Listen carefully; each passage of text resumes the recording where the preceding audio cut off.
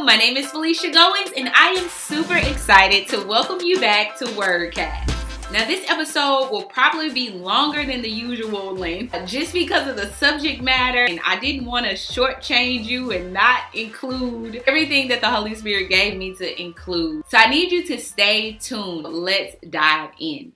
I know that some of you may be familiar with those personality tests that will tell you whether you're red, blue, green, or yellow, a pilot, co-pilot, driver, or anything in between. Okay, wonderful if those things have been helpful to you. But what I'm about to share with you on Wordcast is the greatest and highest level of understanding people, because it is the biblical understanding of types of people. And it boils down to 5 types of people. What I'm about to talk about, it's not science, it's not psychology, it's kingdom.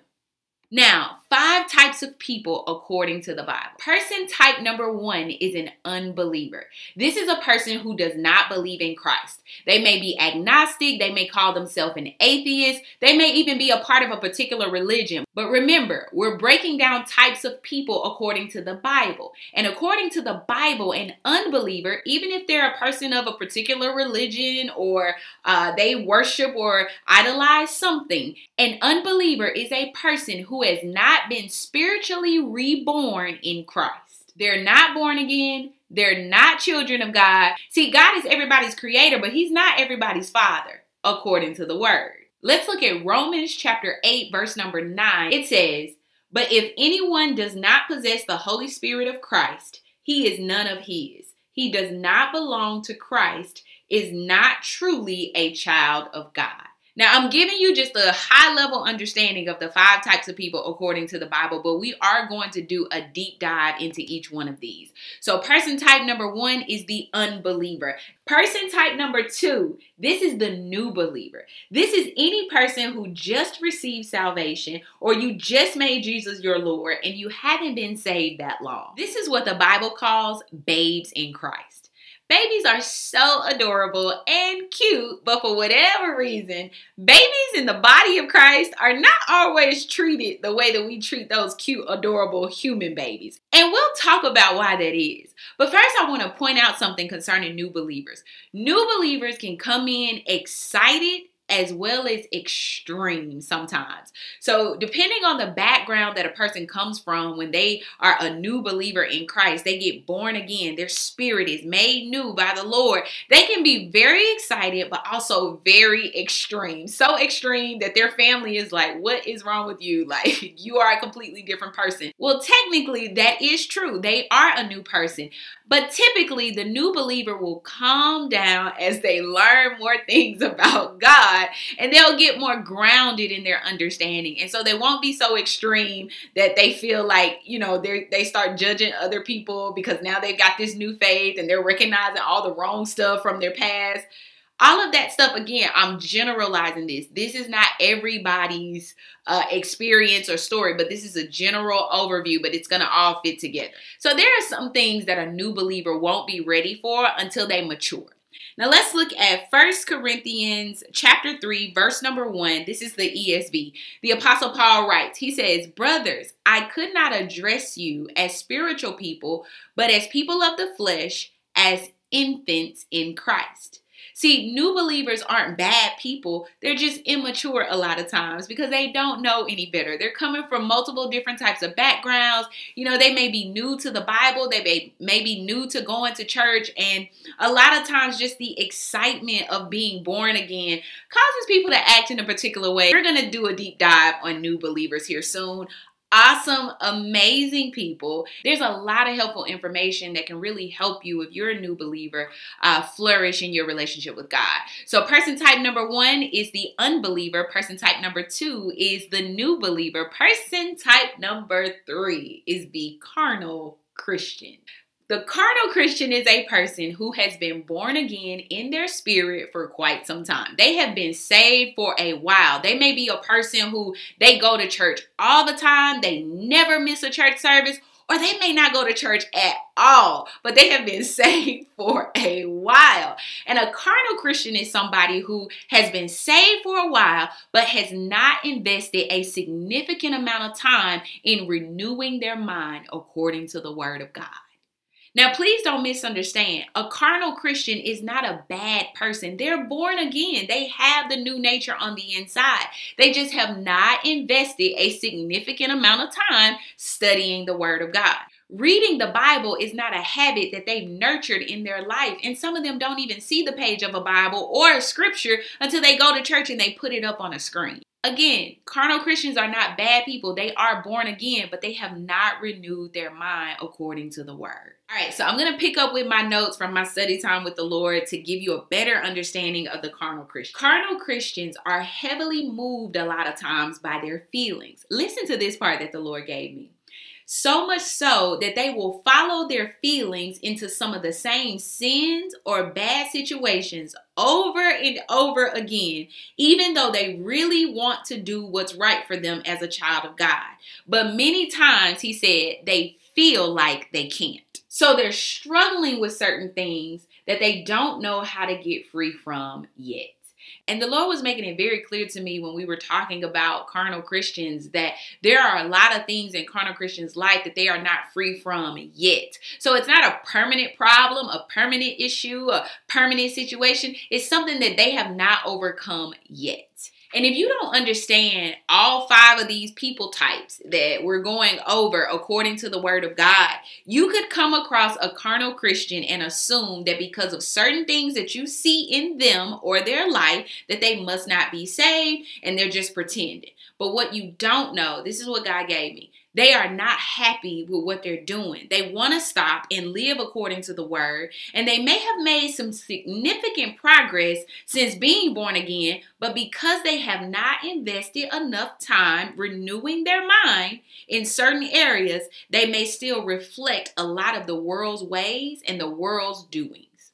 For example, a carnal Christian may discover prophecy and start cultivating that gift in their life. One day they're prophesying, the next day they're gossiping, causing strife and division, and now you got a church splitting because of something they said or that they've done. Again, this is not a bad person. This is somebody that after they became a new believer, they did not spend consistent time renewing their mind. And so their character is suffering from that in addition to their mindset and the things that they're doing. Now we're going to talk about how to overcome being carnal if we discover that we are a carnal Christian and be able to enjoy our life with God a lot more. And we'll also talk about how to handle relationships with a carnal Christian in your life, in your friendship, at church, or even in the workplace. Carnal Christians are not people that we are to throw away every time they do or say something wrong or contrary to the Bible. No, we don't throw them away because a lot of times they are sincere in their heart. They're just messed up in their head about some things because they haven't been spending consistent quality time in the Word. Let's look at 1 Corinthians chapter 3, verses 2 through 3. I'm going to flip over there. Listen to what the Apostle Paul said. I have fed you with milk and not with meat, for hitherto you were not able to bear it. Neither yet now are you able, for you are yet carnal. For whereas there is among you envying and strife and divisions, are you not carnal and walking as men? He's saying, listen, look at what's going on in your life. Are you not walking like people who have no spiritual life? A person who's just a mere human, a mere man or a mere woman? No, you've been born again in your spirit. When you're not living from your spirit or you don't know how to live from your spirit after being born again, carnality is the default. Now, before we get into the last 2 people types, I just want to say how important it is that we understand this with a sober mind. Understanding these 5 types of people is going to help us communicate better, have healthier and better relationships, not be judgmental or critical, but really be able to help people from the level where they are to the level where God wants them to be, without being argumentative, judgmental, or unkind. All right, so person type number 1 is the unbeliever. Person type number 2 is the new believer. Person type number 3 is the carnal Christian. Person type number 4, drum roll please. Y'all, person type number 4 is the spiritually mature. Y'all, these are people who are born again. The spiritually mature have renewed their minds according to the word of God, and they're still renewing their mind.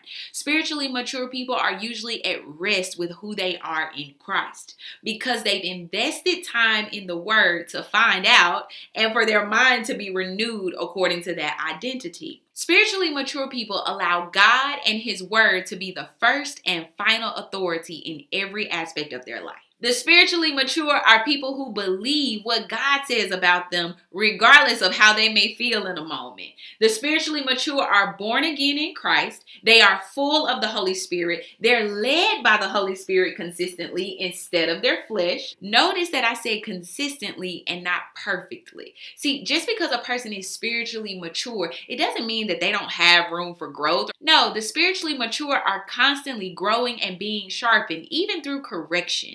That's one area where you can look and see if you've matured to a certain level. It's how do you respond to correction? The spiritually mature can be more useful than an unbeliever, a new believer, or a carnal Christian. The spiritually mature can be useful in the church and in the marketplace in multiple different ways simultaneously because they're more developed in their character and the renewing of their mind. The spiritually mature bear the fruits of the Spirit and the gifts of the Spirit. But the Lord pointed out two key things to me in the life of a spiritually mature person. Usually, these two things are evident. They are love and power. The spiritually mature make love a priority, and when they miss it, they are quick to repent, and if other people miss it with them in their life, they are quick to forgive. They are intentional about how they treat others, and they prioritize walking in love with people regardless of if they're an unbeliever, a new believer, a carnal Christian, or another spiritually mature person. According to the Bible, the spiritually mature person speaks the truth in love, lives a life of grace and not condemnation, and walks after the Spirit and not after the flesh. Let's look at Ephesians chapter 4, verses 14 through 15, and Romans chapter 8, verse number 1. So Ephesians chapter 4, verse 14 through 15. I really like verse number 14 because it really helps us understand a part of the benefit of renewing our mind. We won't be swayed left and right by all these different doctrines and this religion, that religion. Well, is this the secret book of the Bible? Should I be reading that? All of that stuff will subside when you truly renew your mind according to the word of God. Verse number 14. It says, that we henceforth be no more children tossed to and fro and carried about with every wind of doctrine by the sleight of men and cunning craftiness, whereby they lie in wait to deceive. But speaking the truth in love may grow up into him in all things, which is the head, even Christ. Now let's flip over to Romans chapter 8, verse number 1. It says, there is therefore now no condemnation to them which are in Christ Jesus, who walk not after the flesh, but after the Spirit. So we can see a spiritually mature person, they are not being led by their feelings. Their five senses aren't dictating their life. They're being led by the Holy Spirit. Their life is dictated by the word. Now, there may be somebody tuning in and you're like, well, I'm half of this one and I think I'm half of that one. No, don't trivialize this so deep. We are giving a high-level overview. When I dissect each one of these with you individually, you'll have a more clear understanding of where you may stand as far as the type of people that the Bible talks about. But again, this is not I'm half this, I'm half that. No, there's an overall umbrella of where we kind of fit into. And not to say that we are not able to move from type to type, but again, we're just doing a high-level overview so we can get a quick understanding of these things before diving into them more deeply. I need to switch gears here for a moment as I reveal the fifth and final person type. But first, I want to say this. If you are a content creator for the Lord, an entrepreneur, you work in corporate, in the ministry, or somewhere else, however you serve people, whether it's through speaking, writing, working, doing Bible studies, you're over a particular volunteer group or ministry at your church, whatever it is that you do, this content will help you understand your audience, the people on your team, or the people that you employ better. And once we get to the episodes following this one, where we begin to examine each one of these people types more in depth, the messages will help you be more compassionate towards others, because you'll be able to understand where they might be spiritually, and you can serve and help them accordingly. All right, the fifth and final person type. Y'all, this one is dangerous, and I'm not playing any games when I say that. The fifth and final person type is the false believer. This is the person who thinks that they are saved, but they are not. They think that they are a child of God, but they are fooling themselves. And the reason why this is one of the most dangerous people types is because they're not looking for the truth of Christ, because they think they already have it, but they don't. New believers, carnal Christians, and people who don't understand these 5 types of people will bypass and overlook the false believer when it comes to sharing Christ with them, because the false believer oftentimes looks and sounds like what we think a Christian is supposed to look and sound like. These are the wolves in sheep's clothing that get planted in certain churches or communities or businesses or families. Some people had a good start in the beginning until a wolf came into their life in sheep's clothing, quoting scripture and carrying a Bible.